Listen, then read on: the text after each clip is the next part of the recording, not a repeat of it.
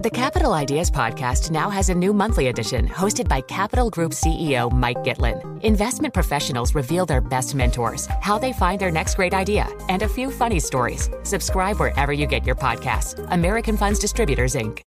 Collaborate for a greener future at the Bloomberg Green Festival, a groundbreaking celebration of the thinkers, doers, and innovators leading the way. From design and culture to technology, science, and entertainment. Hear from inspirational speakers and immerse yourself in climate solutions. July 10th through 13th in Seattle. Title sponsor, Amazon. Official airline, Alaska Airlines. Get 20% off using promo code radio20 at bloomberglive.com/greenfestival. So let's get to our guest this half hour, Lorraine Tan. She is Director of Asia Equity Research at Morningstar. And Lorraine, I just want to start with those latest COVID numbers out of China that Ed was talking about. Another 27,000 new cases reported on Monday. How pivotal is this moment for where COVID policy goes next in China? Yeah, I do think that obviously this is a challenge for the trend and I guess the shift that we saw in policy recently that we're all hoping will continue. I actually don't think that there was going to be anything that changed. So far, I don't think there's anything that changes our view that China will shift to a living with COVID policy, but that the gradual shift is what we're expecting to see. So we're going to get a lot of these ups and downs. And definitely the hospital infrastructure is lacking in China still. But we would anticipate the cost that it was beginning to bear onto the economy is also going to be a key issue that the government needs to address. And so on that front, we do expect more of a gradual opening towards the middle of 2023, but we're going to see a lot of ups and downs over the next 6 months. How useful is the experience of other countries' exit from COVID policy? Can you apply that to what we're seeing in China, and what do investors need to take note of when thinking of that? I think China is definitely looking at how other Asian countries have come out of it. We're seeing that relaxation in terms of the international travel, for example. Obviously, because the virus is endemic, closing your borders is probably less meaningful at this stage. So that's probably a signal, something that they've taken from other countries. But I think the key difference for China is that the healthcare infrastructure is still not in line with first world countries. And we tend to forget that sometimes. And the other thing, of course, is that the vaccination that's been available domestically is also not necessarily as effective as what we've been getting through the mRNA vaccines. So those are two key issues I think the government is obviously taking into consideration.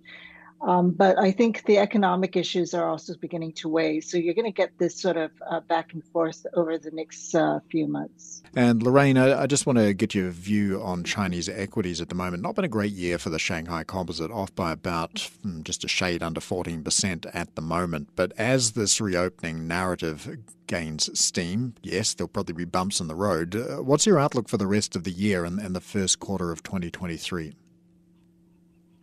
Yeah, so I think things will sort of bump along at the current level. I do think that as we, one of the things was, last, 12 months ago, we knew that, 2022 was going to be a little bit more challenging because we were coming from a space where we didn't have the discounts to the valuations that we're seeing now. And obviously we were at a level whereby the Fed was, starting to raise rates. So heading into 2023, we're a little bit more optimistic. Markets are trading at about 25% discount to our fair value estimates. And they were also expecting the worst of the Fed rate hiking to peak in probably around the end of first quarter in 2023. So we do think that there's more positives into 2023. So we are hopeful that we're going to see the market sort of continue their uptrend over the next few months as people start to sort of maybe not come in a big way, but sort of at least recognize that the risks are a little bit less significant going forward, and they start to sort of reallocate funds back into equities. When the rest of the world started to reopen, we saw growth come roaring back, but with it, inflation came roaring back as well. Is this a scenario that you foresee in China?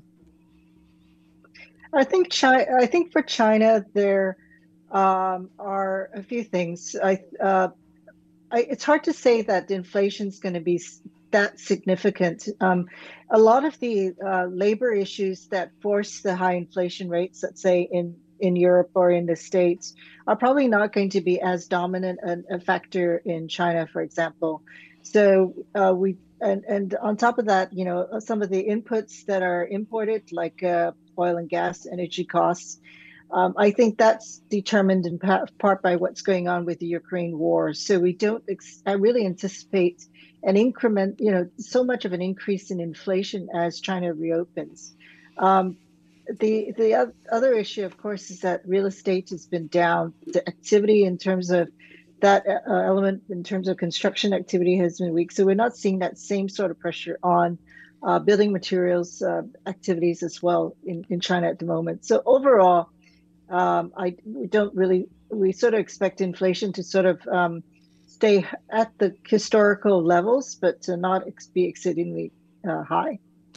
Yeah, you mentioned property, and we've had a couple of guests from Moody's over the past couple of days that have painted a somewhat grim outlook for the property sector in China, support from the government notwithstanding. So just quickly, what's your outlook there? Yeah, we think the whole real estate space in China is going to take a couple of years at least to sort of stabilize in that sense. We're expecting to see restructures go on, obviously, for a lot of the private sector developers. At the end of the day, I think, the government is definitely trying to resuscitate the sector right now and bring back some consumer home buyer confidence. I think that's important to do. But, we shouldn't forget their main impetus, which was to sort of clean up the high debt levels that were prevalent in the sector and some of the practices of shifting cash from one project to another. Mm-hmm. So I think those main aims don't change. So we should be aware that it's going to take a while. All right, Lorraine Tan, Director of Asia Equity Research at Morningstar. Thanks so much for joining us.